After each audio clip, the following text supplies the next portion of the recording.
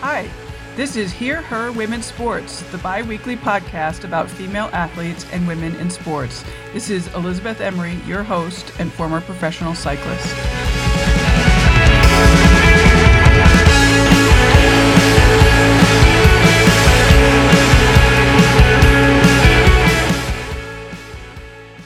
Greetings from Hear Her Sports.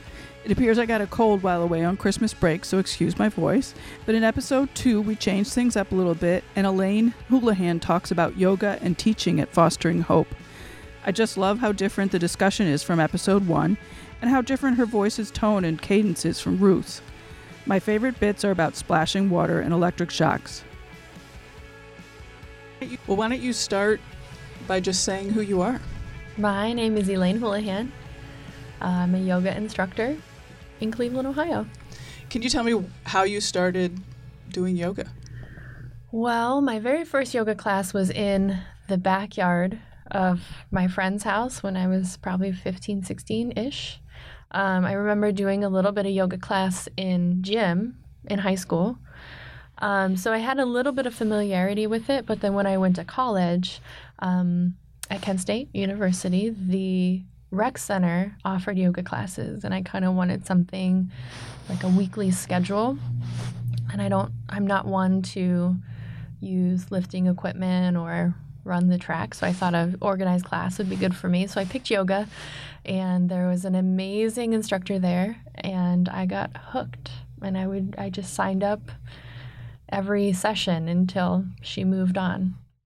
But what got you to try yoga when you were 15 or 16? What was that impetus? Where did you even hear about yoga? I don't know if I knew about yoga when I was that age. It was a friend's mom. The friend's mom was a massotherapist, and she had a studio behind their house, like a shed studio, and it was one of her friends. So we were hanging out there, and she had a friend over, and I guess introduced it to us. That's cool. And what kind of yoga do you do? That's an interesting question. It's Hatha yoga that has a holistic focus. So the training that I got is very philosophy-based, and our Hatha tools are ingredients to serve the philosophy of yoga, which is to connect to the source of life. And did you do other sports, or has it always been only yoga? I grew up doing sports. I like being active and moving my body, so I grew up playing soccer. I did short stints in volleyball and basketball. Those didn't last too long. I'm not super athletic or competitive, so yoga was a great tool for me because I could be active, but I didn't have to worry about performance or competing with anyone other than myself a little bit. I have a little bit of that, absolutely, but it seemed the perfect outlet for me.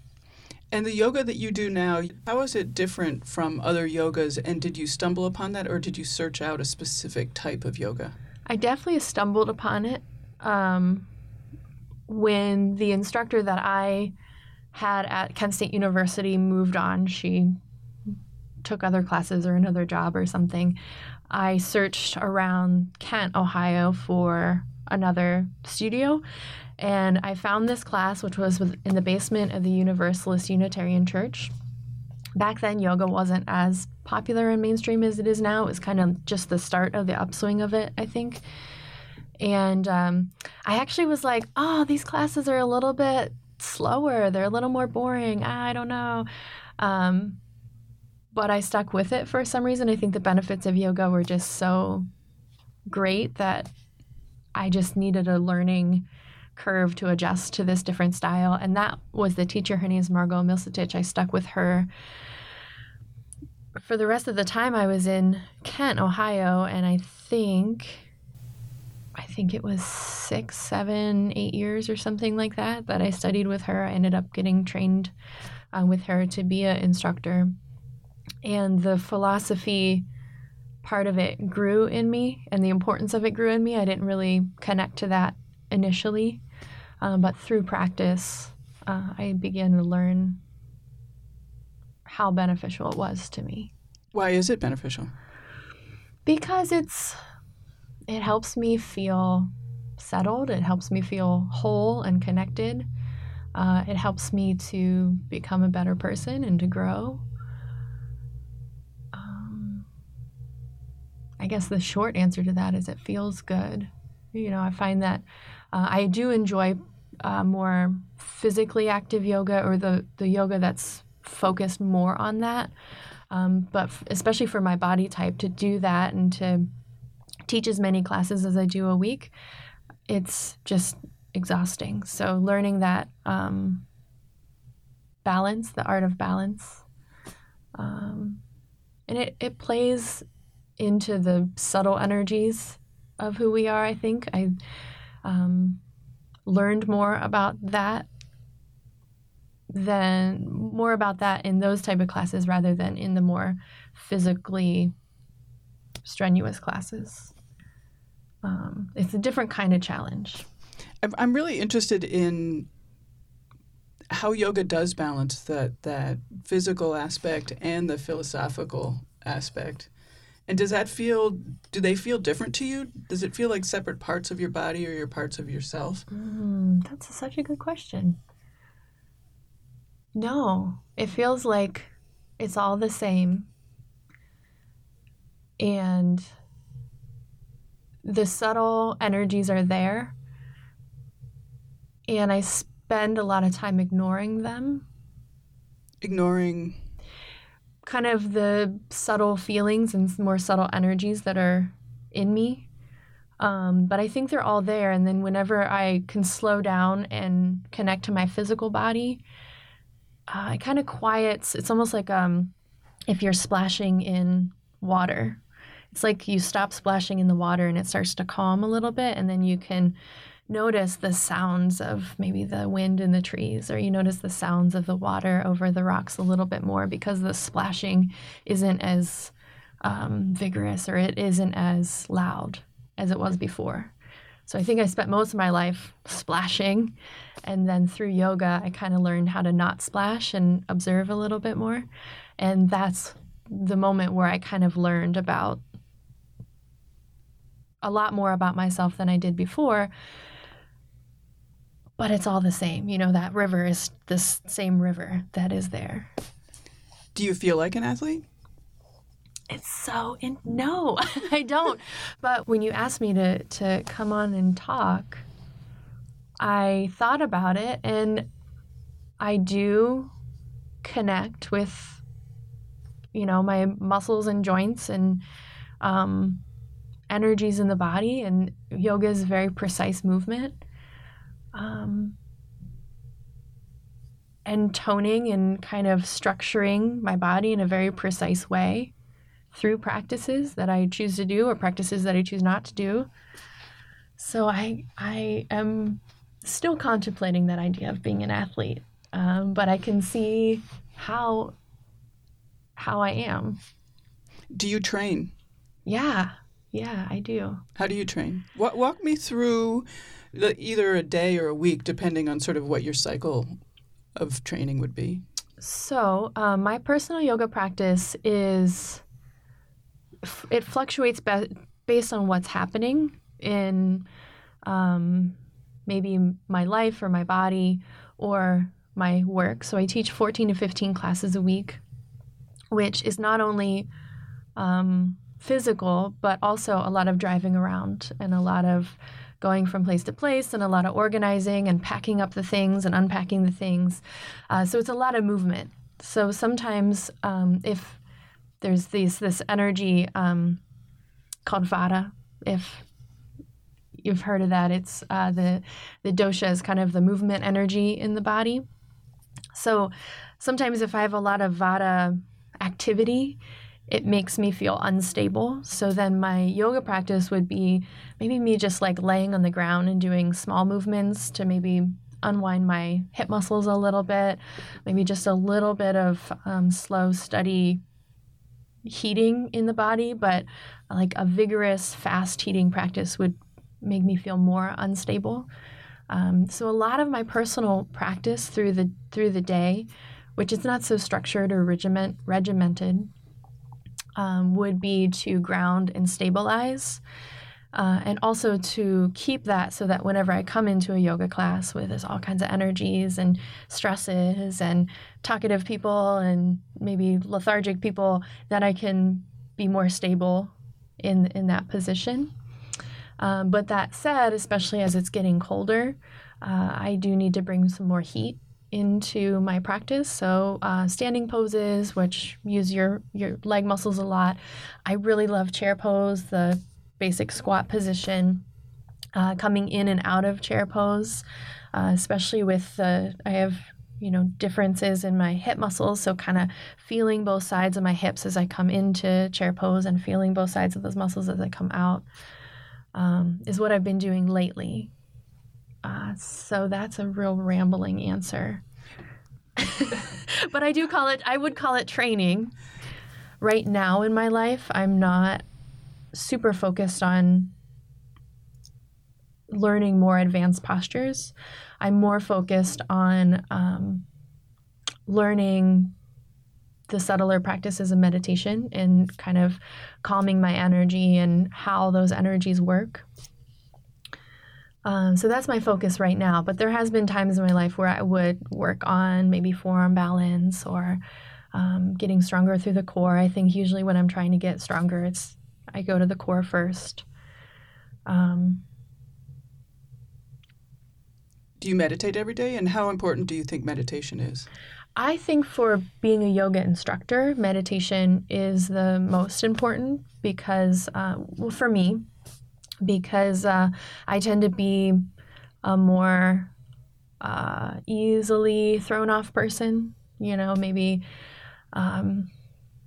going into a yoga class at the beginning of class and there's lots of really crazy energy in the room. It's like, okay, well, if I'm the leader of this class, to stay grounded in myself. And I teach teens that tend to be unstable, so being able to be grounded in that position. So for me to stay grounded and focused and connected, to be able to think before I react or feel the reactions in my body and not be overwhelmed by them, meditation is the key for me. And it's the hardest for me to do. Really? It's much easier for me to work on forearm balance or holding plank pose or thinking about internal and external rotators, even though anatomy is quite a challenge for me. But it's easier for me to sit down and study that than to sit down and try to calm my mind and my fidgety energy. Well, you might be a good person to ask this. How have you learned to do it? Through physical yoga practices. I think for the first 5 or I don't know how many years, it was like meditation. Okay, I'm not going to do that. It's not for me. I'm more interested in the physical movement. But then whenever I've had teachers that were able to bring me through physical movement and bring me into a place where I feel calm and stable and kind of get a taste of what that is, that has shown me the importance of it.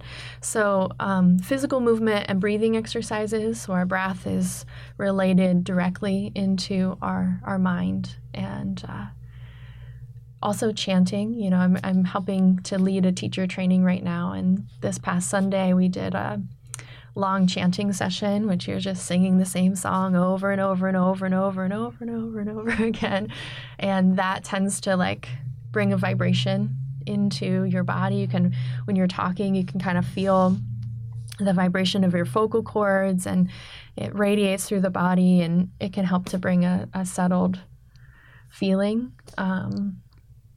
And all these different tools are different for each person. So some people somebody might really connect to that chanting, that vibration, or breathing exercises, or physical movement. So you can kind of pick and choose, almost like an artist palette. You kind of pick the colors you need. And it does take a lot of practice and self-study to get to that place where you're like, okay, this is what works for me. And it takes a lot of, in the way that you were talking about training, it does take a lot of discipline and dedication to do those practices, even though maybe it's not muscular all the time. I want to read a quote that I think I got from your blog or your website that I really liked. We experience the world through our bodies, and I think it is of great benefit to be aware of that, as well as aware of our bodies. There is a distinct, acute sense that it is developed through body awareness that can affect one's entire perception of the environment. This ties into my interest in yoga, which is an endless inquiry into how our bodies move and react in space. I guess I could say that my art is a conversation between my body, mind, and space, and yours, and your body, mind, and space, and the next person's, and so on. Whoa. Do you want to comment on that? I think that's so fantastic. I love the idea that I learned through yoga is that we experience the world through our whole body. It's not just taking in something and it turns around in our mind. So if we think about the chakras and we think about taking in information, and we all know it. We feel things in our guts. We feel things in our hearts. We feel things like in our throat if we get choked up and we can't get words out. So we know that our body is reacting to the world just like our mind is. And, you know, we can break down and talk about like the neurons and the kind of nerves that are connecting the body to the mind, but on a more just experiential level to kind of come to a place where you're opening your whole body to experience something and using your whole body to react to something. And when I come into that place of yoga where you're feeling very aware and sensitive, and you feel that boundary between you and between everything around you, and it can either be all air or all kind of like this thicker syrup, and it becomes this really magical place that I like to explore in. So in yoga practice, but also in art practice, trying to figure ways to make that communicated. There's a lot of yoga students that prefer to really come to practice and challenge themselves physically, and that's the number one priority for those students. And my classes might be a little bit disappointing to that student. So in my mind, I try to structure classes where we start slow, we kind of slow build into the challenge that's not like, oh, we just have to get through this, grit your teeth, close your eyes, and just get through it. I try to stop short of that so that there's challenge, but we can still breathe and be fully present in the challenge. And some students, especially very athletic students, there's incredibly strong and advanced students, might feel a little bit distracted, or maybe their mind starts to wander because it's a different style than they prefer. But I really find that it shakes itself out. Maybe those students don't come back to my class, and that's totally fine. You know, they need a different practice. And the students that prefer the slow build and maybe coming up to that point of not overexertion, and maybe a little bit more quiet space, I guess. And I really love the idea of the different styles of yoga because there's so many different people, and there's, you know, we all need something different based on what's going on in our lives and our bodies and our energy and everything. So, and there's some people who might enjoy coming to my class sometimes and then would, you know, needs to go to a power yoga class sometimes and needs to go to a restorative class sometimes. So it's very versatile, which is a thing that I really love about yoga. I'm referencing your blog a lot, but I really enjoyed your writing. And one of the things you talked about was being overwhelmed. I often feel overwhelmed, and particularly after this election, I'm feeling particularly so. And how does yoga help with that, or how can it help? Yeah. Oh, that's such a great question. And I've been thinking a lot about this with the election too. Like, the question that everyone seems to be talking about, and groups are coming together. What can we do? What can we do? What do we do now? And it's about action. And I find that yoga helps me to, it's not that I push everything away. You know, it's not like going to yoga class and it's like, oh, all my problems are solved and everything's gone. Everything's still there. It's just kind of like you're surfing on the current a little bit better. Instead of everything all at once, it's like breath by breath, and you can take things one at a time. And I guess more just structure and immediate when I think about my week, and it's like, oh, I got to do this thing, because a lot of it is, just little things stuck into the schedule. But just kind of feeling my feet on the floor, feeling my butt on my chair, and taking a breath. Well, what am I going to do now? And then I've got 5 minutes, and what can I do now? And taking it chunk by chunk helps me a lot. And that's the yoga breathing of just stepping back, or the yoga awareness of stepping back, noticing the breath helps. Physical movement, so whenever it's anxiety and too much, like do a plank pose, use that energy, okay, focus the energy, and then we can come back into life more balanced. It sounds like it would help make decisions better and more thoughtfully. Yeah, I often find that if I'm in a yoga class where someone else is leading me through the class, I find that that's nice, even though I know that as I grow in yoga, my own personal practice is very important, and being alone and being in quiet is very important. But going to a yoga class where someone else is making all the physical decisions and thinking about the counter poses and thinking about how long we're holding the poses and things, I find that that's where my mind settles, and I come to terms with things, or I find myself, and maybe we come into pigeon pose, which, is usually after some physical activity in the hips. You come into pigeon pose to stretch the hips, and I'm like, oh, okay, I can let that be the way it is. I can't do anything about that person acting that way. Okay, I can just accept that. And it's a very simple conclusion, but I always am amazed how those things pop into my mind when I'm doing physical movement, something where I think that it's completely separate from other things that are going on in my mind. I guess that goes back to how our whole body is experiencing life. So our whole body maybe is confused. And as we work out our muscles, maybe as our body becomes in more line, maybe our mind does too. I don't know. I just like to think that way sometimes. One of the big differences that I noticed with cycling is that with cycling, it's so repetitive. You're doing the same motion over and over again, which is not the case with yoga at all. And with the repetitive motion, I do go into a meditative state. So I'm curious, with the non-repetitive motion of yoga, like what's happening, what are you thinking about? What's going on in your mind during that process? I think that once I practice the movements enough, it becomes repetitive in a way. My body comes into, it kind of clicks into warrior two. Those muscles kind of know what to do. And sometimes the sun salutations are so repetitive to me that I'm like, I can't do another sun. I'm so bored with sun salutations. So the variation of movements helps to keep me focused. And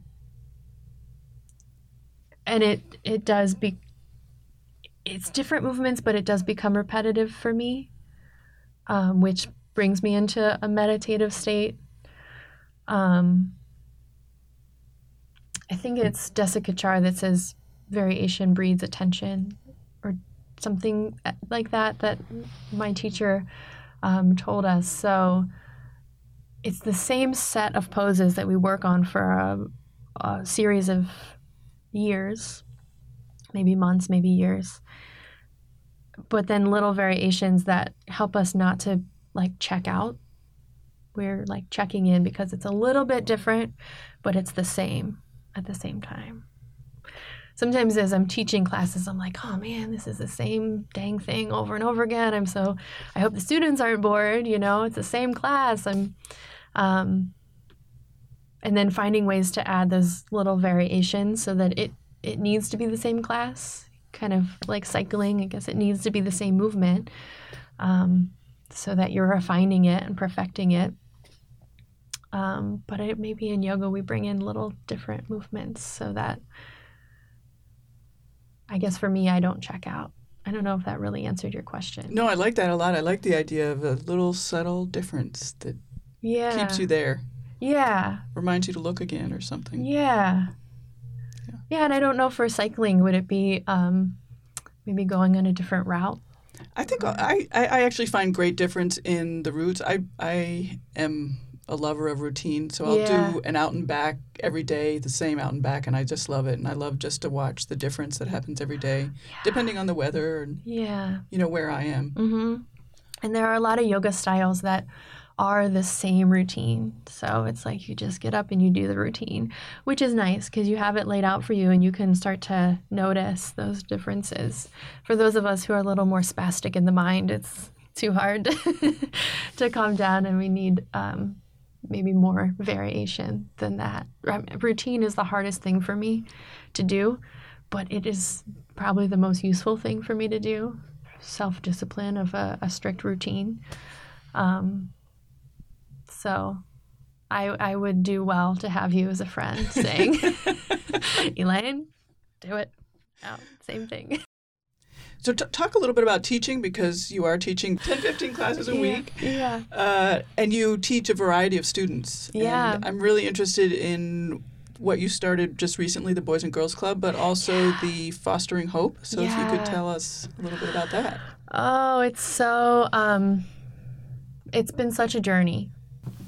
But our training is very thoughtful, and we practice active listening in our training. Margot is also a counselor, so there's a lot of skills there that she brought into our training for it to be therapeutic and holistic, and to learn how to try to be as accepting of as many different people as can walk in the door, not only having those tools physically, so modifications for poses, but also holding space emotionally.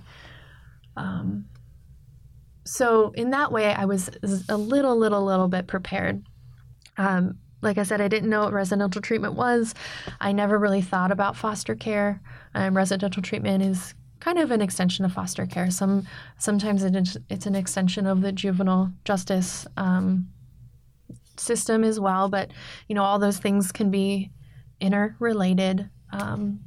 When we think of quote-unquote bad kids, we can also think of surviving kids.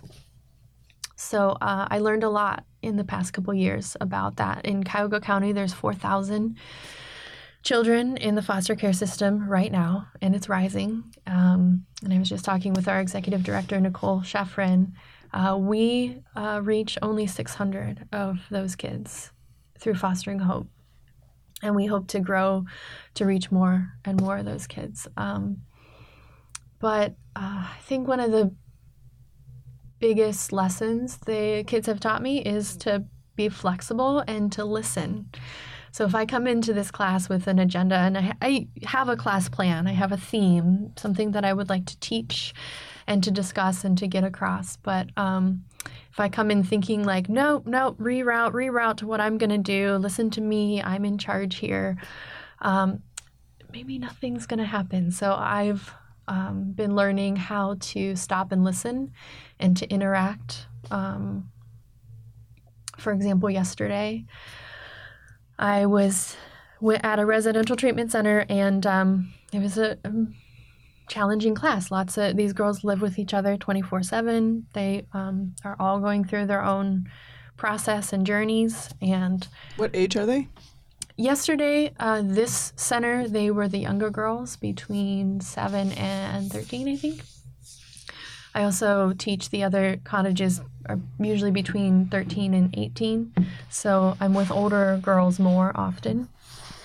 But yeah, there's a lot of anger, a lot of survival skills, a lot of trauma.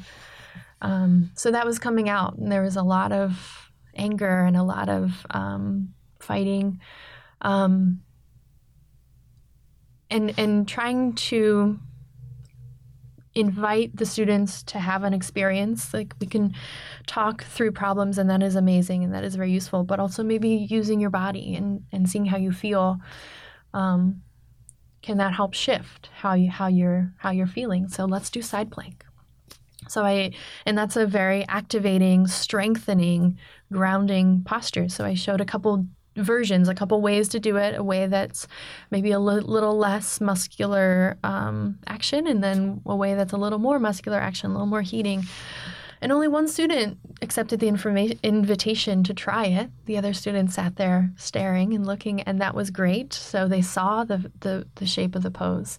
And that girl who had chosen to try it, she was talking about how she feels like she can't open jars and she feels like she's weak. So this was a pose that I offered to help you feel strong. And she embraced the challenge, and she liked the challenge. And in my mind, like myself, I would want all the students, let's all try it. Let's do it. Come on. But you know what? Their body is their body, and what they're going to choose to do at that moment is their choice, and honoring that choice, and saying, yeah, if you chose not to do this, that was the right choice for you. And you did choose to try it. And how do you feel now after you tried it? So that is a big learning curve for me. And a lot of information for me, because in an adult yoga class, if I say, okay, let's all inhale and lift the arms up, 90% of the students, 99% of the students are going to do that. And then, students, well, maybe not do the whole poses, but mostly adults follow what you say. Do your younger students, have you noticed that more of them start choosing to do the poses over time? Or is it a constant battle? And how do you feel sort of philosophically about, I think it's great that everybody chooses their own thing, but they are there in a way to grow, and you're offering something really great for them. Yeah. It's a balancing act. So trauma is characterized as not having control. So not having control of your body, not having control of the situation. So one of our biggest missions in Fostering Hope is to show, right now we're teaching all girls, to show girls that you do have control of your body.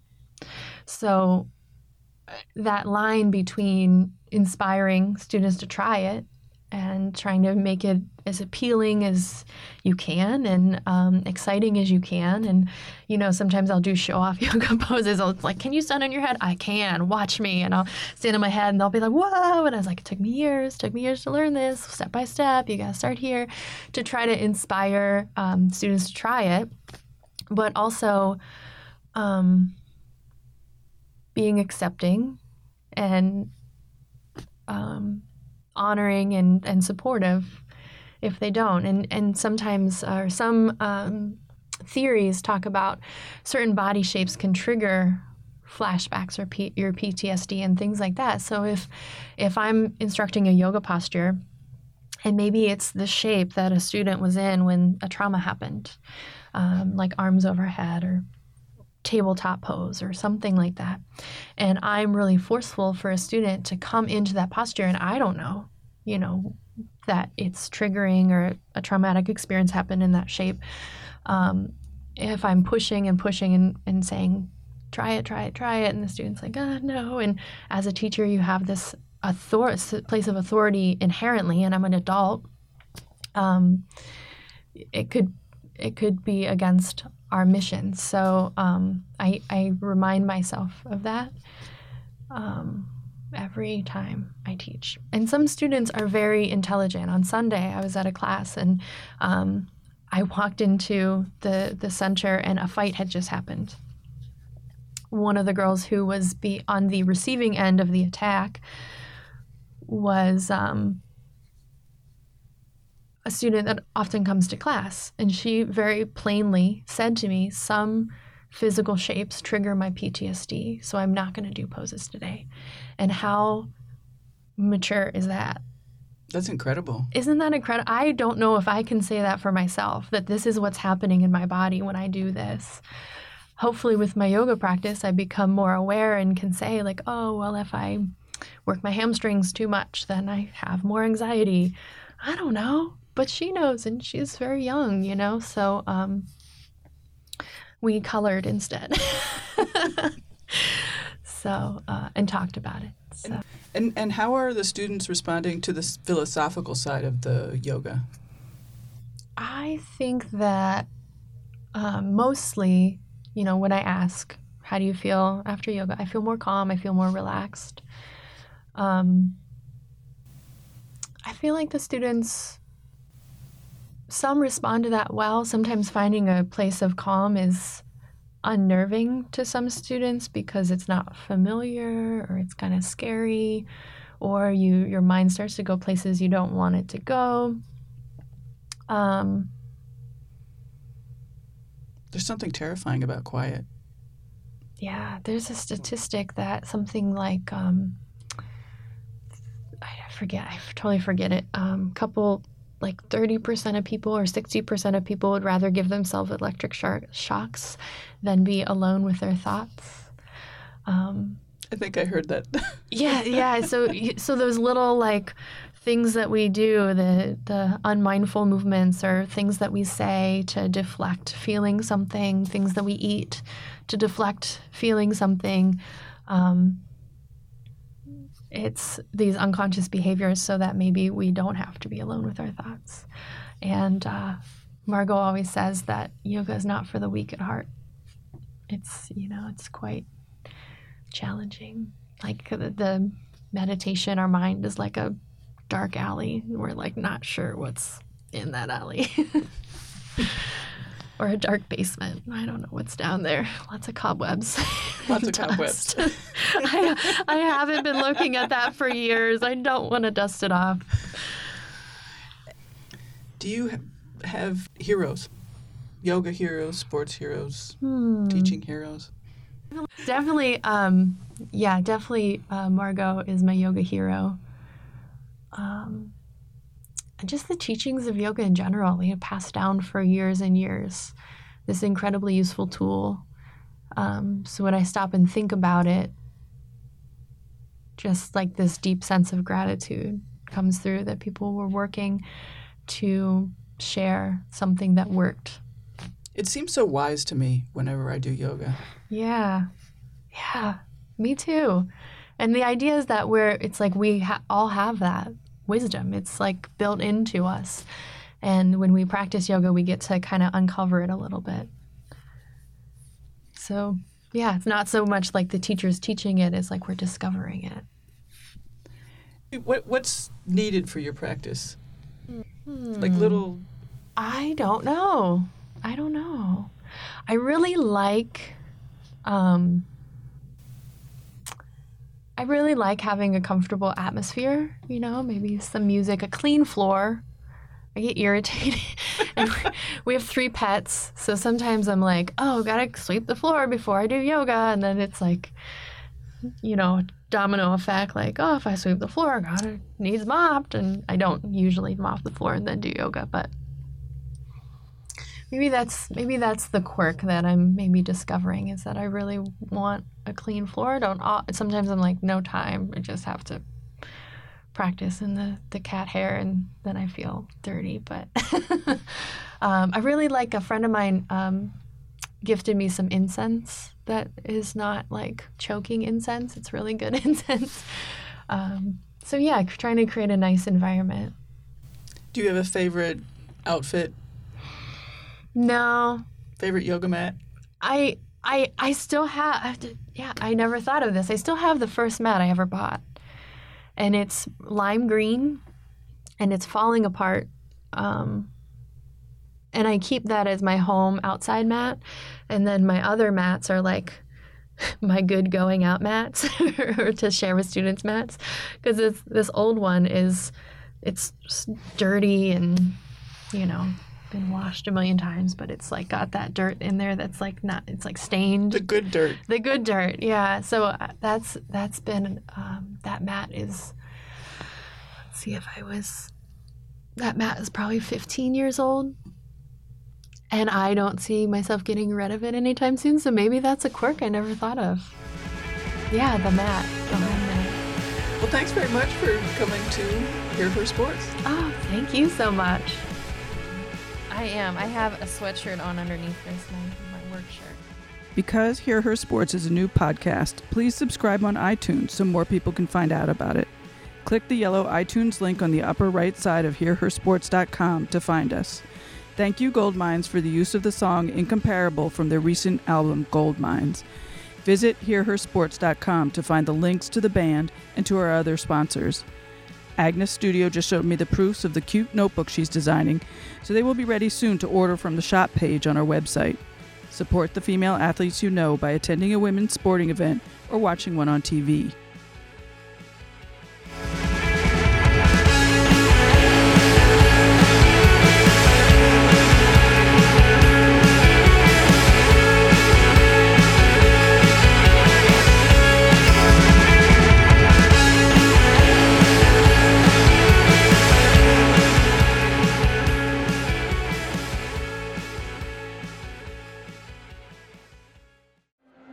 Sports stars.